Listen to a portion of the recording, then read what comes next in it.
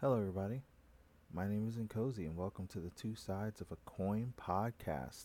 Sorry I couldn't join you guys last week. Had some travel plans that got in the way, but I'm back. And this week we're going to dive into not one, not two, but three movies to catch up. First movie we're going to talk about is the latest of the Disney Rides into Movie program, which is Disney's Haunted Mansion. Then, for the next two movies, we're going to jump right into Barbenheimer, which means we're going to talk about the Greta Gerwig directed, Margot Robbie led Barbie movie, and we're going to talk about the Christopher Nolan directed, Cillian Murphy led Oppenheimer. So, let's get into it. The interesting thing about Disney is at the end of the day, they have so many properties. A lot of them that they've created, like Mickey Mouse and Donald Duck and Goofy, all of those animated characters that we all love. They've also acquired things where they create movies and TV shows about them. They acquired Star Wars and they create movies and TV shows. They acquired Marvel Comics, where they're making movies and TV shows based off of it. However, there's one really interesting side note that Disney does make that I've always found super interesting, and that is Disney will take the original rides that are in Disney and they will make movies off of them. And it's not something that's one here, one there. They've tried to do this 12 times. Well, 11 if you don't count the first one, which was Tower of Terror, which was only a made for TV movie. So, if you count that, you get 12 movies that Disney has tried to make franchises based off of the rides that they have in their theme park. For example, Haunted Mansion, the movie we're talking about right now, that isn't even the first Haunted Mansion. There was a prior Haunted Mansion that came out. That one was in 2003 with Eddie Murphy, where him and his family they acquired a haunted mansion. Now, the movie did okay. It didn't blow the doors off financially, but it broke even.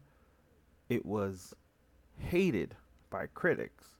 And honestly, I had to sit down and really look it up.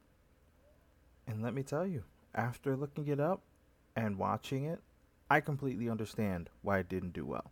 So, the Haunted Mansion reboot that came out already had this weird energy of you already tried it about 20 years ago.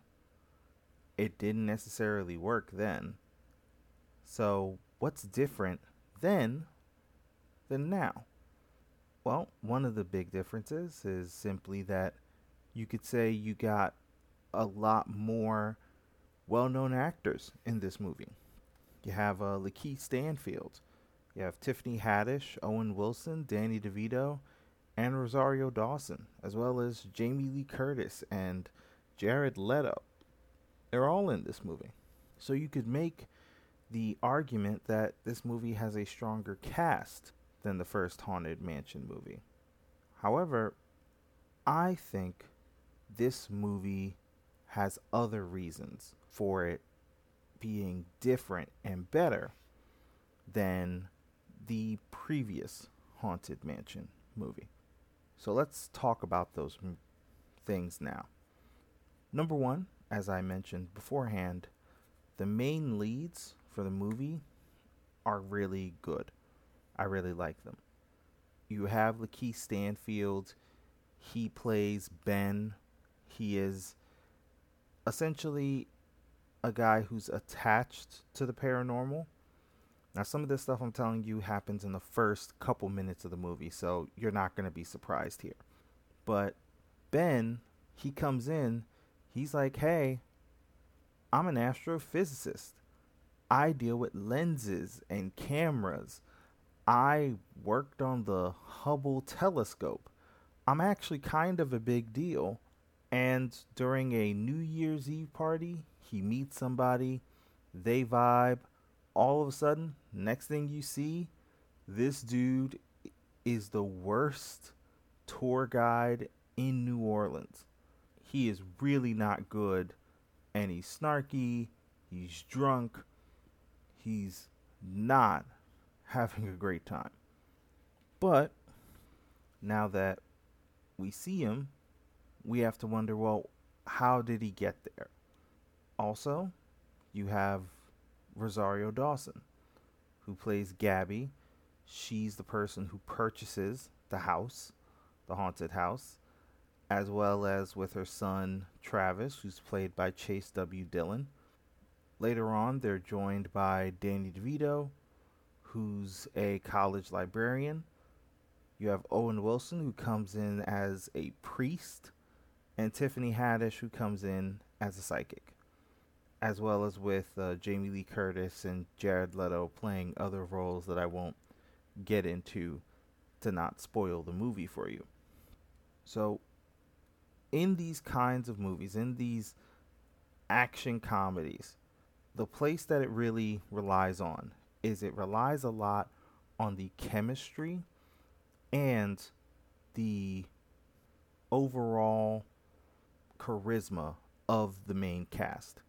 So that means if the 4 to 5 people that this movie is built on, which is Rosario Dawson, Danny DeVito, Owen Wilson, Tiffany Haddish, and Lakeith Stanfield, if they aren't able to give you that charisma through the screen and look like they actually work on screen, this movie falls apart before it can ever say a word.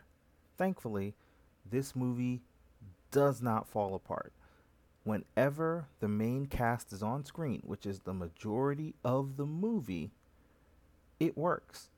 It actually has some movement, it has a decent pace, and you don't feel like you're just going through the motions with them. You feel like, hey, when these people are all on screen together, you feel like that's when the movie's actually at its best.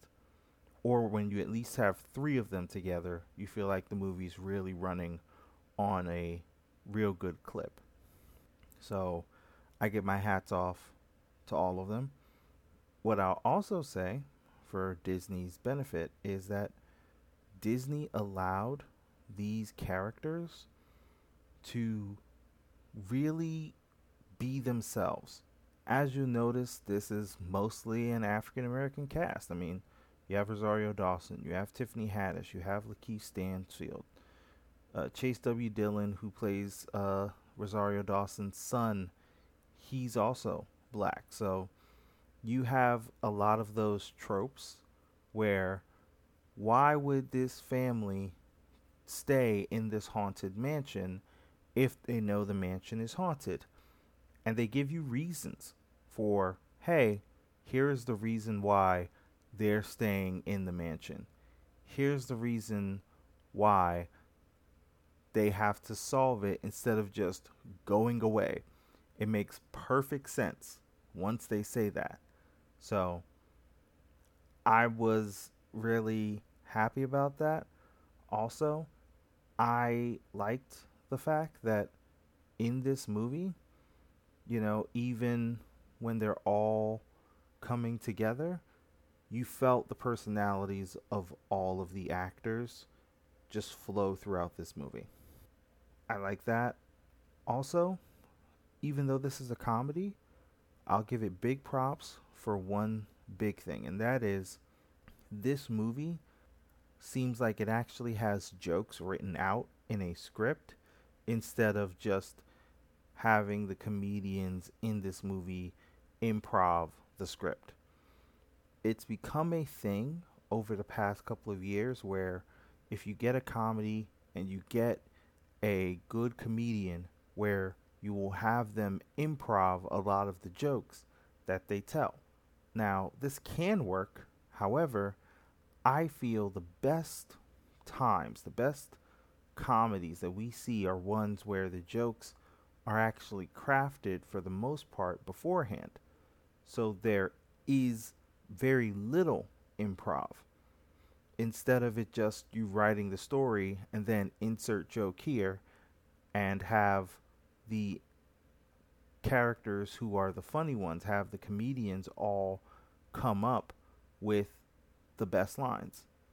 That's why I really like the humor in this movie. The humor in this movie is subtle.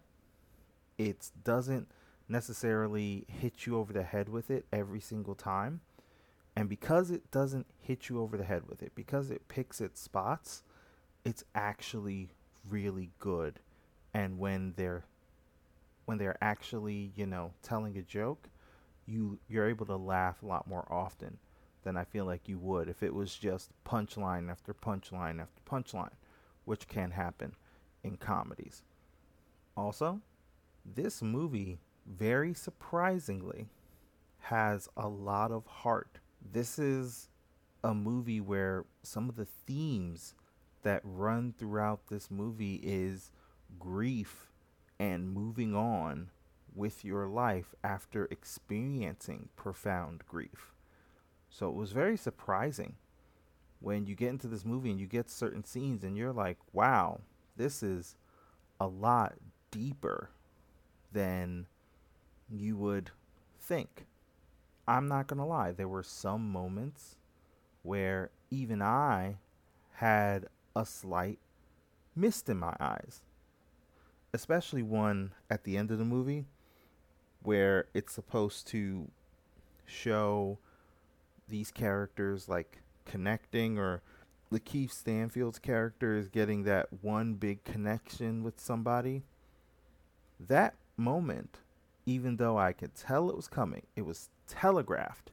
It was executed so well that I really didn't even care because it just came. It hit me, and I was like, "Oh yeah, that hit me. All right, that is surprising." So, as I said, I'll give big props to the movie for that. Another thing I'll say about this movie, and this will be my last good thing about this movie before I go into the bad, is I think Haunted Mansion at its core works because this script was not written for Haunted Mansion. What do I mean by that? What I mean is you could have taken this very same script and you could have told me it was written by any other studio. You could have had Sony do this kind of script, and I think this movie would have still worked, not because this is so tied into the lore of Haunted Mansion. Because if you've been to Disneyland or Disney World, you know that all the rides have lore attached to them. This movie doesn't necessarily super rely on that lore.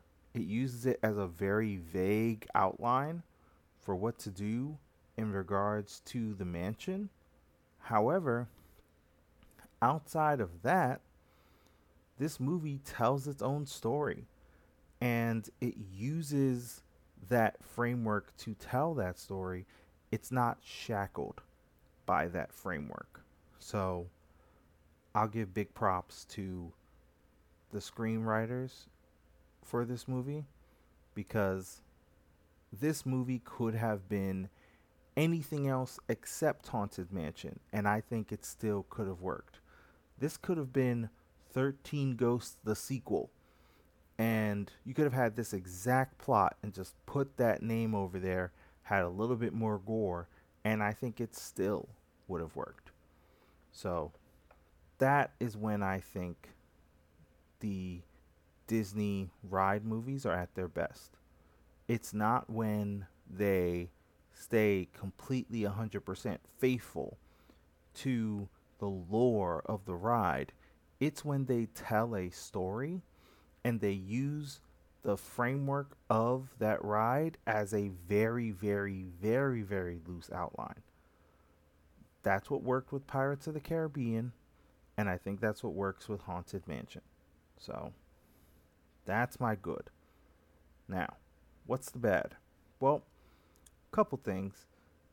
I've noted that when the main cast is on the screen, this movie is at its best. So, when the main cast is off the screen, this movie is at its absolute worst. Thankfully, it doesn't happen often. However, when it does happen, you are really dragging your feet. So, this movie does two big sins that I hate in movies, period. Number one, what this movie does is it has a lot of tell, not show. What that means is, in order to get information to you, it does a lot of exposition where it'll have a couple of not lengthy exposition dumps. However, they do slow down the story a lot when they happen. So they have a couple of them. And once you get those couple of lore dumps, you're just, after the first one, you're looking at your watch whenever you get one thinking, okay, let's speed this thing up. I think that's simply because they are doing a lot of telling, and even when they try and just show what they can, the first lore dump was okay because there were some visual aids to go along with it. However, later lore dumps definitely drag on. They feel just, I don't need to know this. Even if I do need to know it, I don't need you to tell it to me like this. I would love it if you could just move on.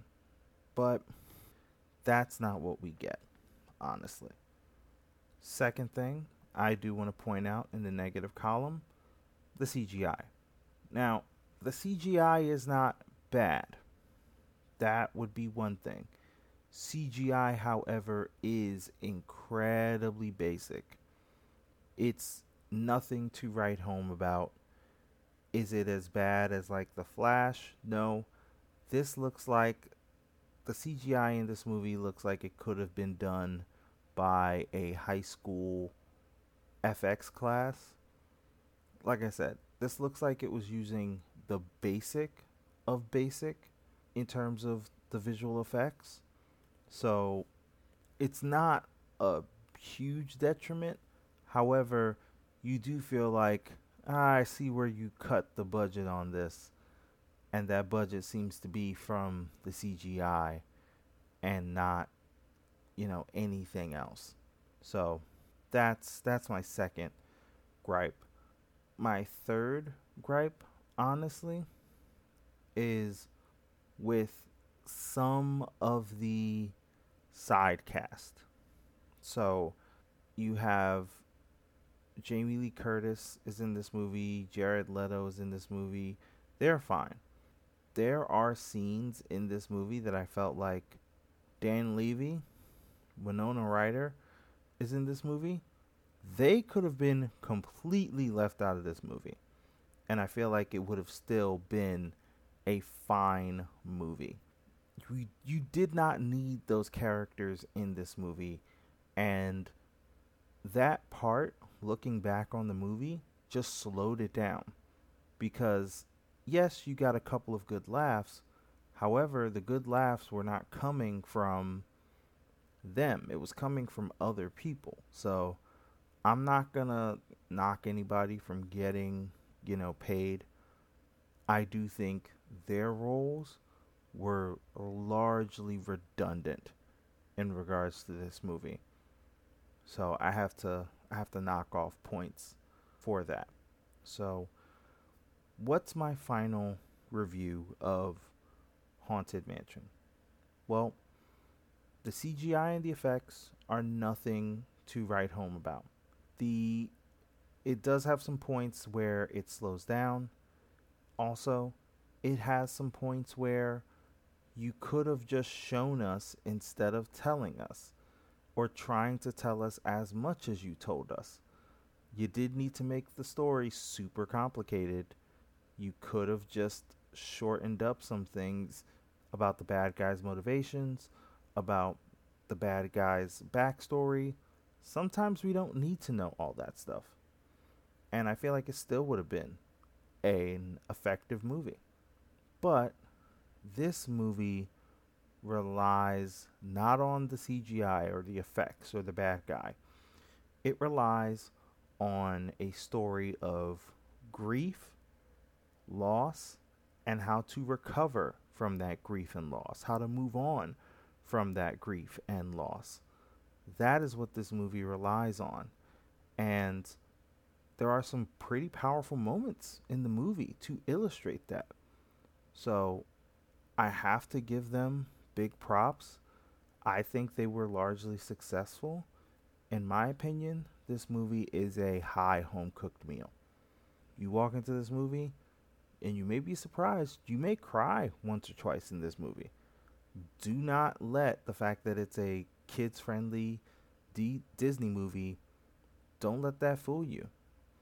This movie is really effective at pulling on your heartstrings. So let me know what you guys think.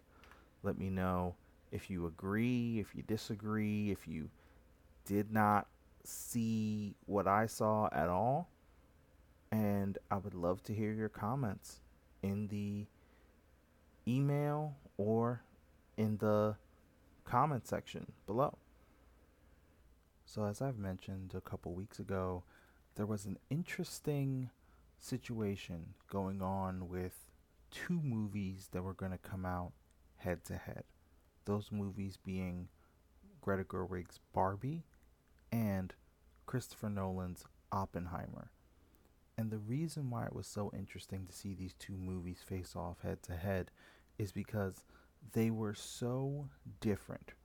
One was about a fictional character with a star studded cast, the other one was a documentary or a pseudo documentary about a real life figure, Robert J. Oppenheimer. So they were very, very different in how they were presented as well as what their goals were. One was a drama, one was a comedy, one was more lighthearted, one was more introspective. The list goes on. So while these two movies have been so counter each other, an interesting phenomenon happened where people started to talk very much about how they were going to go see both movies together, which formed into a interesting pop culture moment which was called Barbenheimer, where people would go see the Barbie movie and the Oppenheimer movie in the same day. Now, sadly, I could not see both movies in the same day. I really wanted to, but I just didn't have time. So I saw them both on separate days. And the first movie I'm going to talk about, Barbie, that was actually the first one that I saw. I saw Barbie on a Tuesday and I saw Oppenheimer on a Wednesday.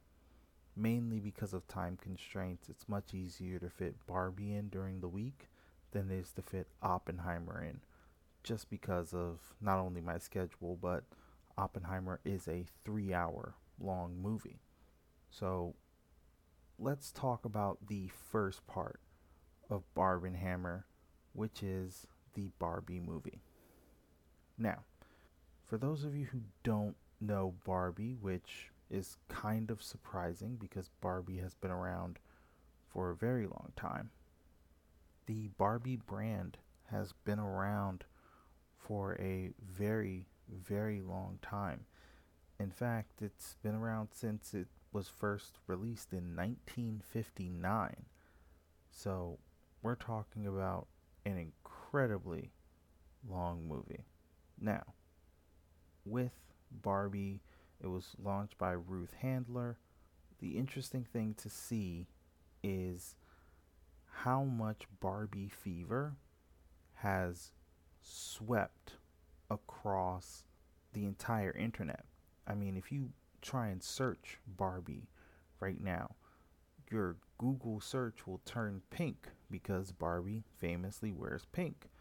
You'll see people crowding into the movie theaters all wearing pink because they're going to go see Barbie, which just goes to show that really the seeing of this movie has transcended just a regular movie and it's gone to be like a pop culture moment, which is actually pretty cool.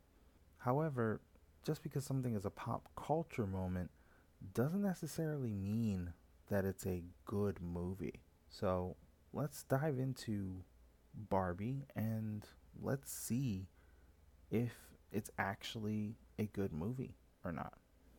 So, the interesting thing about the Barbie movie is it sh- the first 2 minutes of it resemble the trailer that you would see for the Barbie movie, which is the trailer where you have the kids who are playing with dolls, and then Barbie shows up, and then the kids are destroying their play sets and the other dolls to go play with Barbie because Barbie was so much of a revelation at the time. And then it goes in and it talks about how Barbie has changed over the years, how the face of Barbie has changed, how the jobs that Barbie can do has also changed.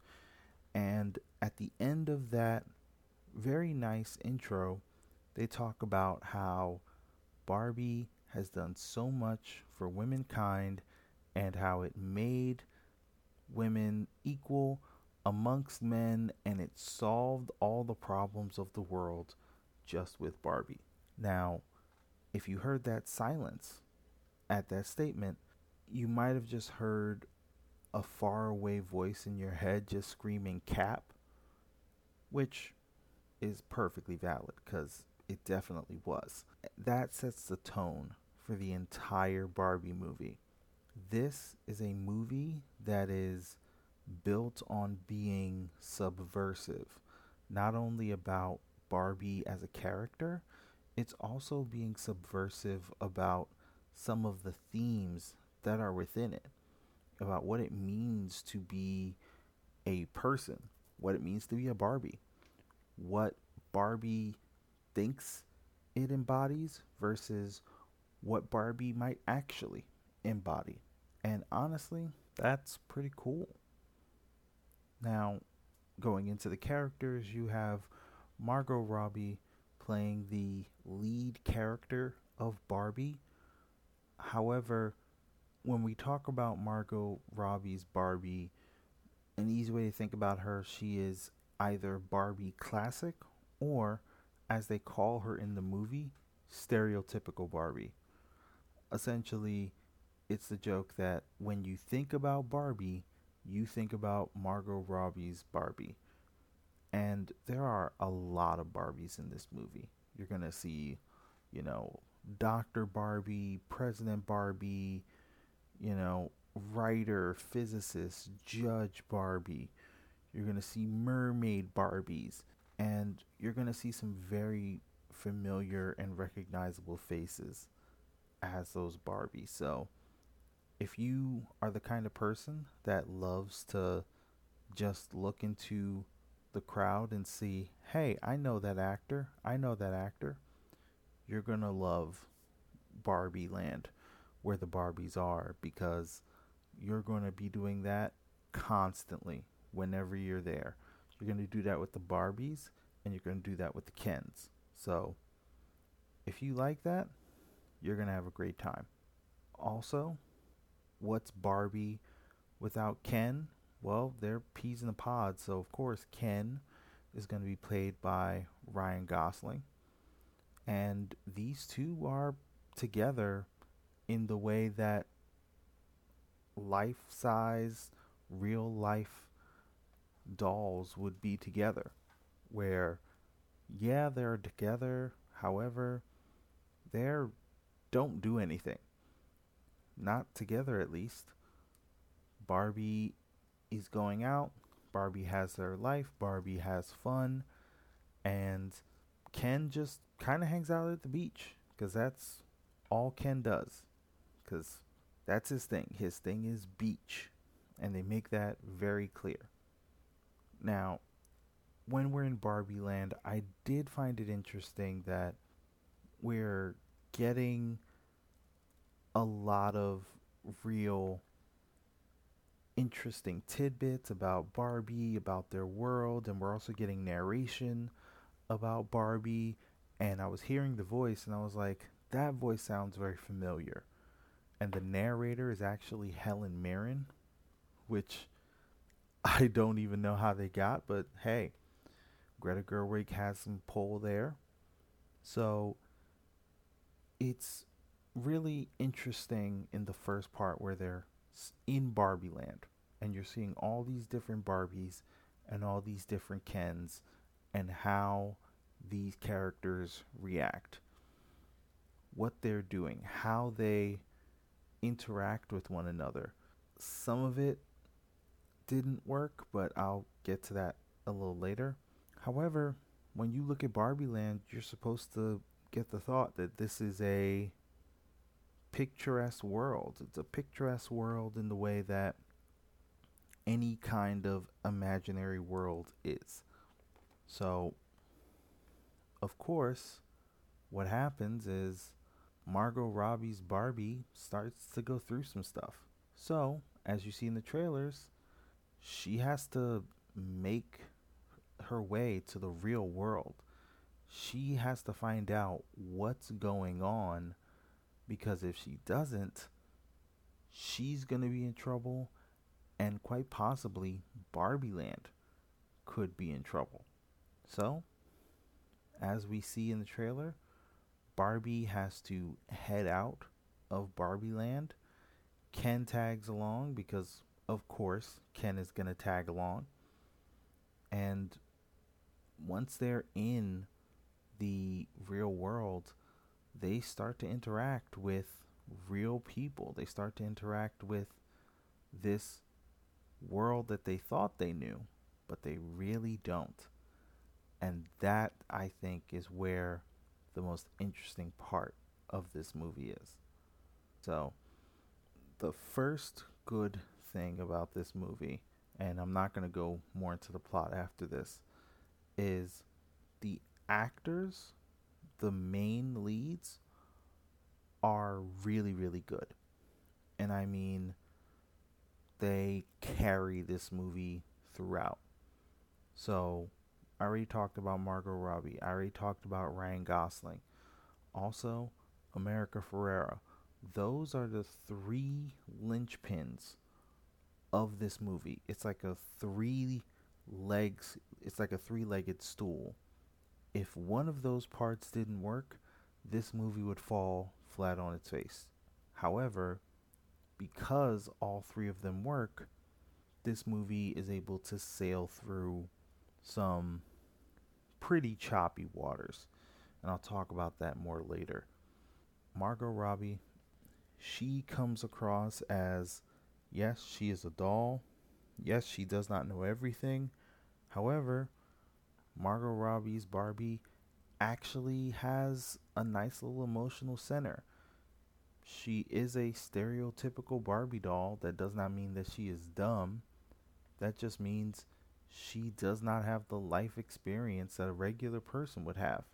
But honestly, when you're talking about people who are dumb, you don't need to look very far to find somebody who makes Barbie look incredibly smart. And that's when you find Ken. Ryan Gosling kills this role as a Ken who is a himbo, but a himbo scorned. I don't want to get too much into it. You will see what it is in the movie. However, the twists and the turns that Ken takes, honestly, are hilarious. There's nothing else I could say about that. And America Ferrera comes in. She plays a mother and a employee of Mattel, the company that makes Barbie. I thought she was really good in this movie. She gets time to really dig into the storyline and the script, and when she's able to do that, I think it comes across as genuine. Outside of that, you have so many other co-stars that they do their job. They're not amazing, but they definitely do their job. Also, you have, in regards to the story, this story is very ambitious, and I will give the movie credit for that ambition. This could have been a very simple, by the numbers movie where it's all self contained in the Barbie universe or in Barbie in the real world, but they touch on some very interesting concepts. They talk about death, they talk about the patriarchy, they talk about equality, they talk about the ideal of Barbie versus what Barbie actually stands for in the real world. So there's a lot of really interesting avenues this movie takes. Also, another thing I like is this movie has a really great it has a really great way of picking and choosing its nostalgia for old things, for things in Barbie's past. They will point out to the audience, hey, look at these Kens. These Kens might have been discontinued after a while, so they're not around, and it's surprising to see them. They might do clothes, and the clothes might be special Barbie variants. And what I did like is at one point, one character is throwing clothes out the window, and the clothes would be thrown out the window, unfurl, tell you what the clothes was, and then ball back up and fall to the ground when it was in Barbie Land. I actually thought that was hilarious. That's a great in universe way to show your nostalgia while also getting a decent joke. So I commend them for that. Now, I've talked a lot about how the actors in this movie are good, the storyline is ambitious, as well as the nostalgia is handled really well. But what's the bad of the movie? Well, the bad of the movie is that this movie is a little too ambitious for its size. I have no problem with the movie wanting to do a whole lot within its runtime. The issue becomes you can only do so much in movie format. If you want to tell a story about a particular issue, you're either going to need more time, which means you change the format, or you add a little bit more time into the movie. And this movie is not very long. This movie is, I believe it's 90 minutes. And I had to look that up. It's actually about 114 minutes with the credits. So this movie is pretty quick. It's under 2 hours.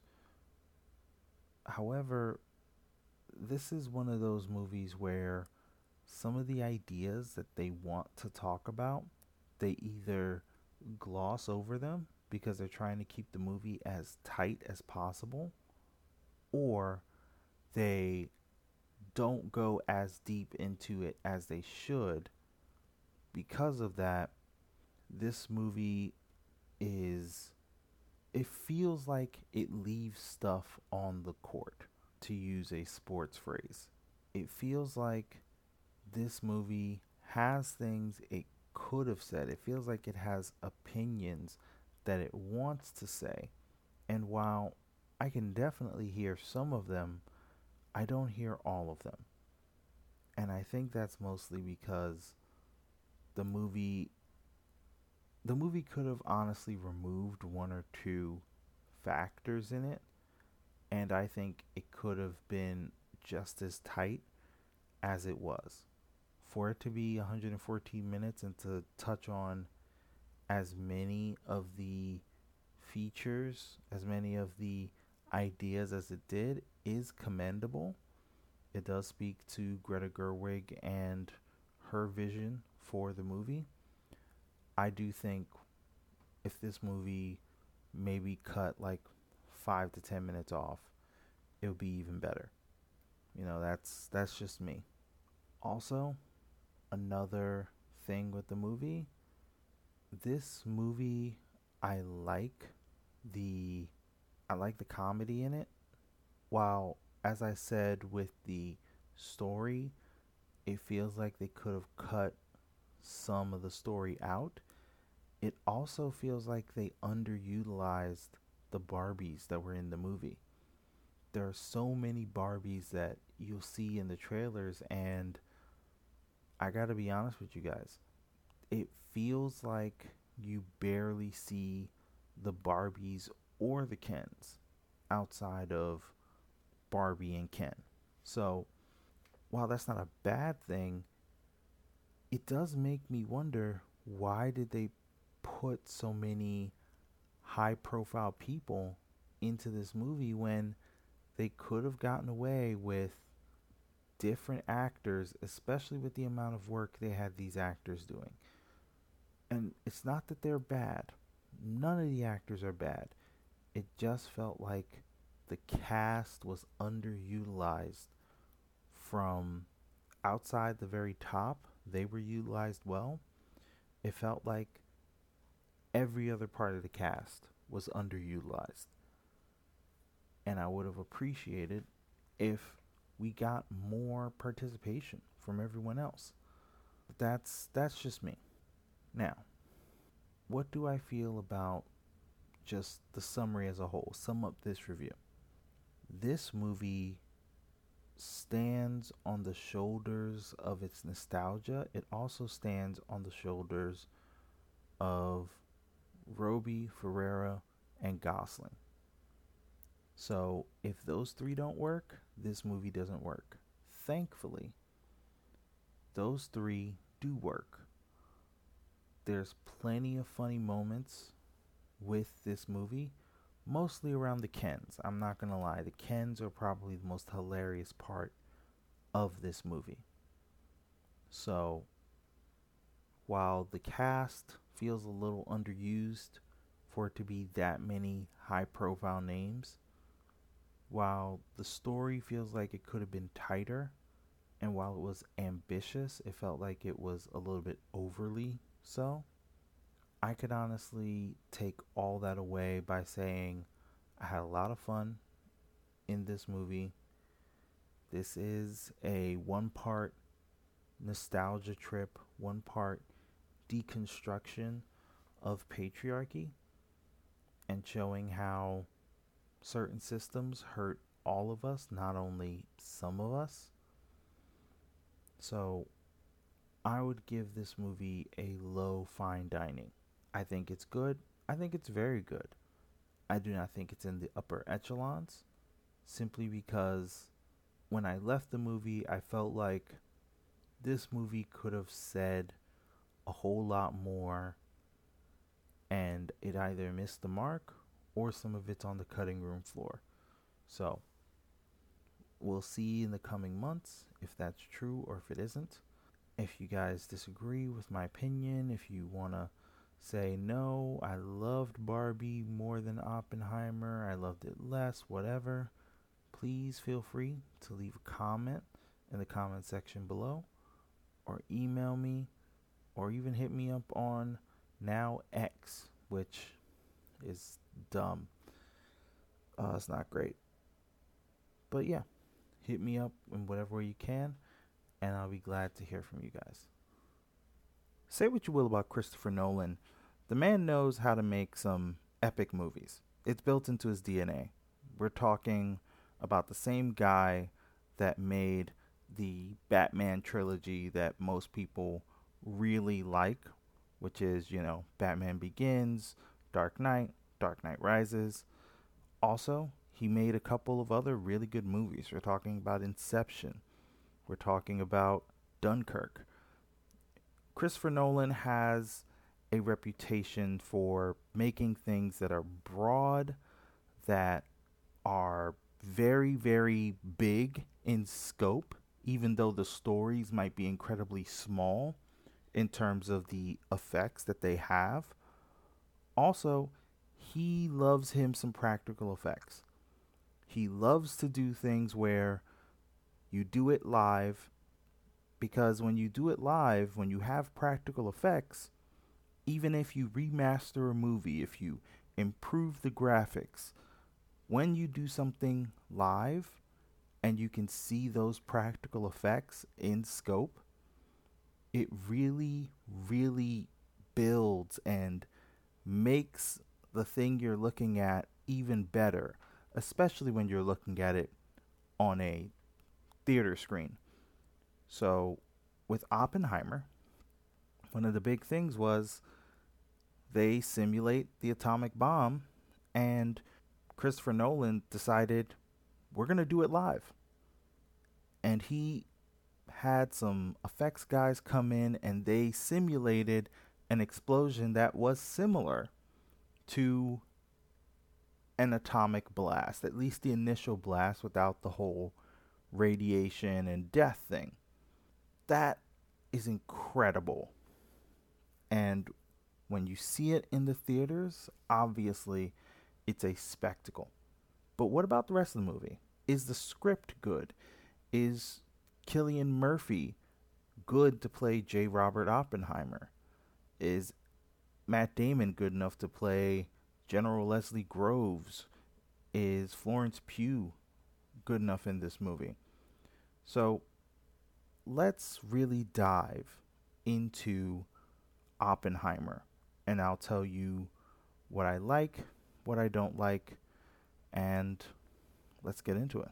So, one of the first things you will notice about the movie Oppenheimer is it is a movie where it does not tell a linear story.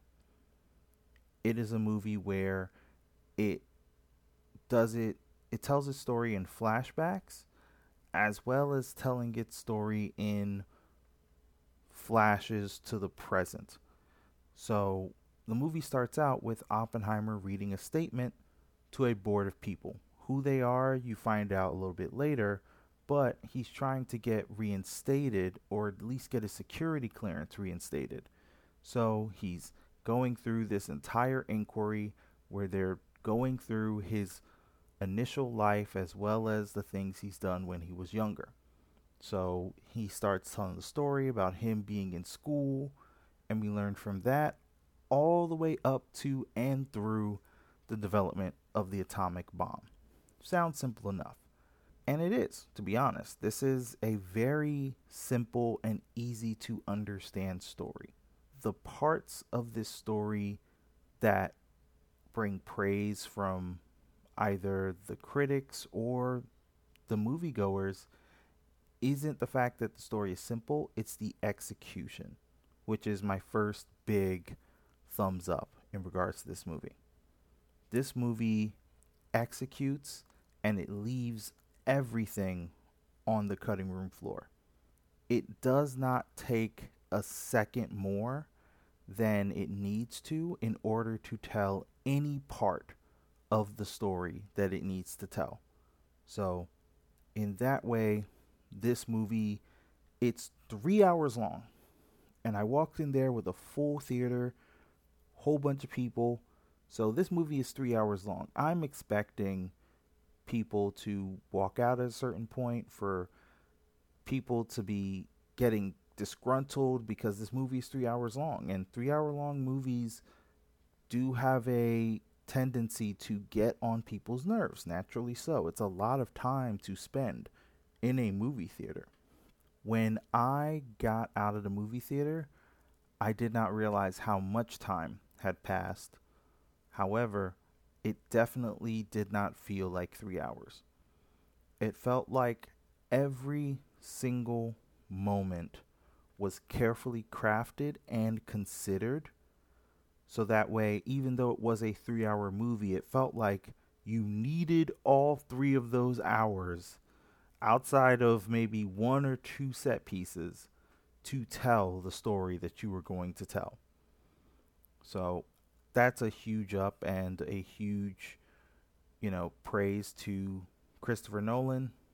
He directed this movie, I think, incredibly well, and he gave everyone the right amount of time. Not that he didn't give everybody enough time, he gave everybody who I felt the right amount of time. So that's one thing. Second thing I need to give props to is the cast. Cillian Murphy kills it as J. Robert Oppenheimer.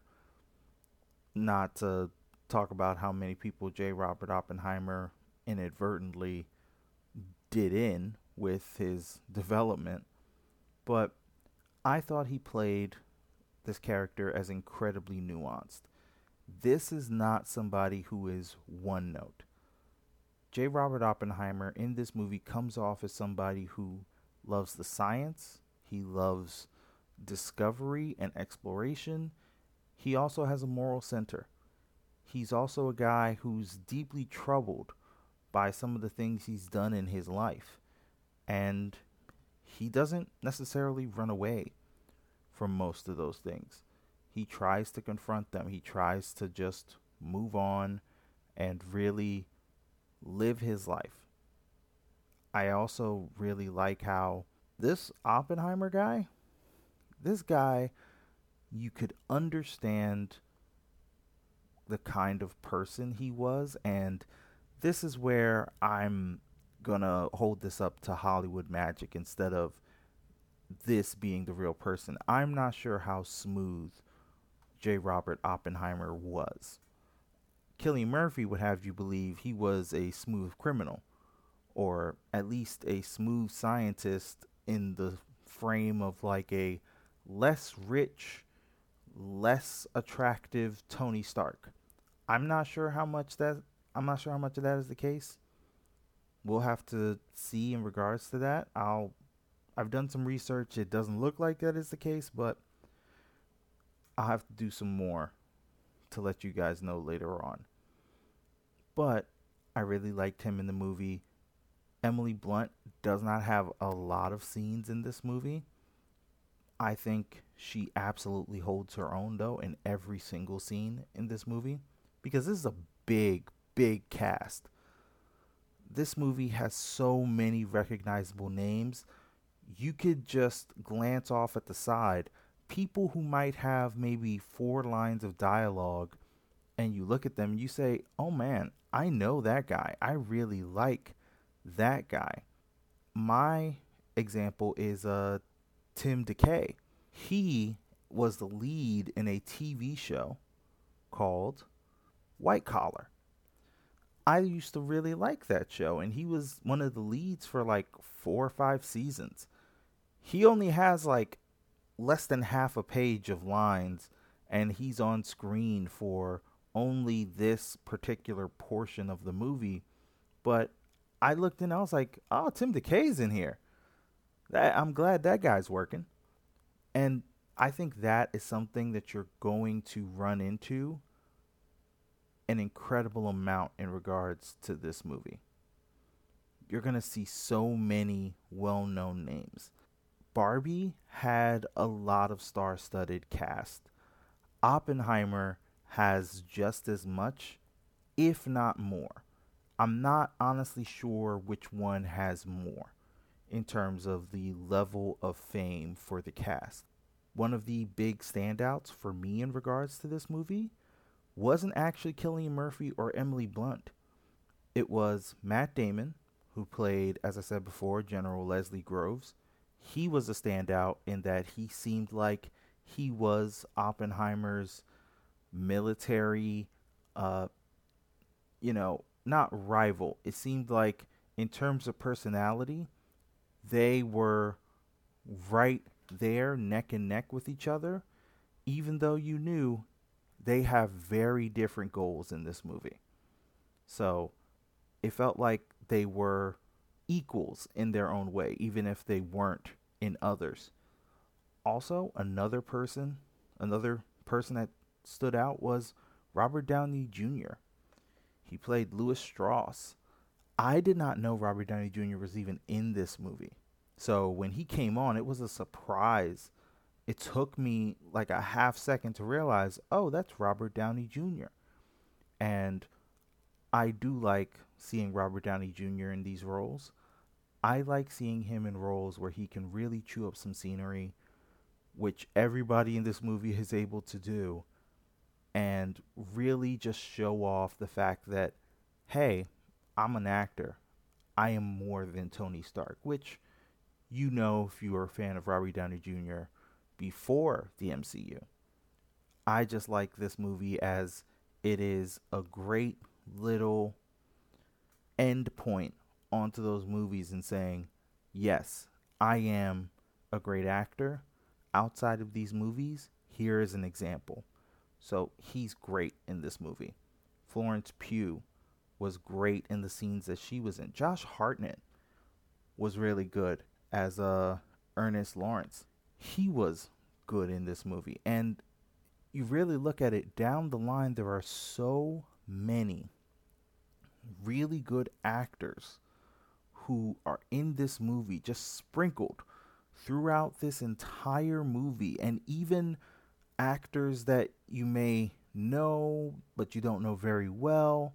This movie is filled to the brim with so many people who you just look at and you say, oh, I know that guy. But the big difference between just being a movie where you have so many recognizable faces, it feels like everyone has a goal. It feels like the people in this movie are people. It does not feel like they are just there to show their face. It feels like, hey, if this person is a scientist, they are here as a scientist. And you see them there as a scientist. If they're there as a military person, they're there as a military person, etc., etc. This movie doesn't feel like it have any superfluous characters, which I think is the biggest amount of praise you can give when you have this large of a cast. It doesn't feel like this name or this person was way too big to be in the role that they were in. It definitely feels like this was cast very carefully, and I gotta give it props for that. Now, I've talked about execution, I've talked about the cast, so let's talk about the effects. The effects in this movie are really good, mainly because it looks like it's real stuff. Do not get a ton of CGI in this movie. There is some CGI, it's simple stuff, it's not anything that will stand out, but what I really like is the fact that they I really like the fact that in this movie they really go out of their way to well and truly keep it as practical as possible, which you can do in this kind of movie. You can't make an Avengers Endgame super practical effects. You have to use a lot of CGI and good CGI. In a movie where most of the movie they are talking, they're sitting down in rooms, in buildings, talking, that's what you can do. You can have a ton of physical sets and tell your stories there. So they took full advantage of that, and I tip my hat to them for that because it definitely did come across. That also, I'm gonna give another uh, shout out to Christopher Nolan in that he chose to keep the movie not super dark throughout. This is a criticism that he has had, and a rightful one, in that sometimes he'll keep a movie dark. It's said that Zack Snyder ran because Christopher Nolan walked in terms of not lighting a scene very well. This movie, everything seems like it's lit particularly well. Also, the sound, the sound was honestly great to hear. Just I could hear everyone talking at every single moment. You do not know how big of a deal that is. in regards to a movie, especially nowadays when the sound design and the sound mix seems to be all over the place depending on the movie theater you go to or the movie chain you go to. So I give big props for that. Now, I've talked so much praise about this movie. So, what are the downsides about this movie? Well, there's one or two.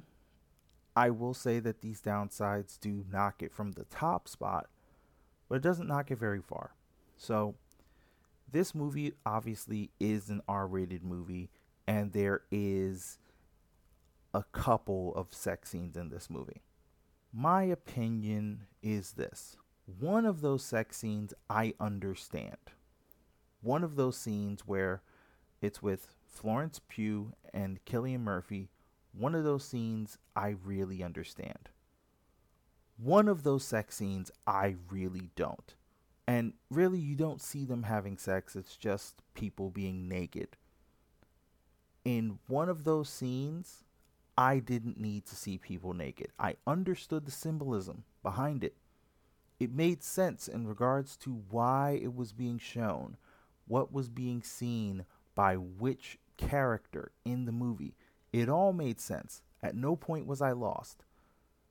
I just felt it was unnecessary. Especially the scene in the conference room. If you've seen the movie, you know what I mean. That felt a little unnecessary. That's just me. I could be wrong. I think they didn't. I think having the first one, I was fine with. The second one felt way too not exploitive, although kind of. The second scene felt unnecessary. And honestly, you could have gone through this entire movie without either sex scene and instead had them fully clothed, and I think gotten the exact same. I think you could have gotten the exact same goal and end point out of it in regards to the movie. So that's just me. I'm not a director. I'm not a writer. I just think this scene wasn't necessary so much. So I have to take points off for that. Outside of that, my final review is this. There are some movies that are better than the sum of its parts. That's what you would want. That's a great thing to have. You can have bad scene here or there, and you could have some really good scenes, and when you put those really good scenes together, you get something even better than the movie probably has any right to be. This is that movie. This movie is so good. It is so cohesive. If you are a person that likes movies where people are just talking and you get your excitement from seeing the drama and the internal conflict that can come from just their visual performance as well as their audio performance, this is the movie for you. If you're the kind of person that doesn't like that, do not go near this movie. You're going to have a bad time. But if you are that person, please, this is a high fine dining situation. Go see this movie if you have the chance and if you have the time to see this movie, because I think you're really going to enjoy it. So I hope that review helps. Let me know what you guys think in the comments below. You could hit me up on X now, dumb name, or you could hit me up on Instagram or on Spotify and or iTunes. Thank you guys so much for listening to this week's episode. If you want to reach out to me, you can find me in several places. You can contact me on Twitter at TwoSidesCoin. You can find us on Instagram at Two Sides of a Coin. That's TWOSIDEZ of a coin, all one word. You can email us at twosidespodcast@gmail.com. And you can listen to the podcast on Podbean, on Spotify, and also on Apple Podcasts. So we hope to really hear from you guys. I love to hear and discuss anything you guys want to talk about, and we'll talk to you later.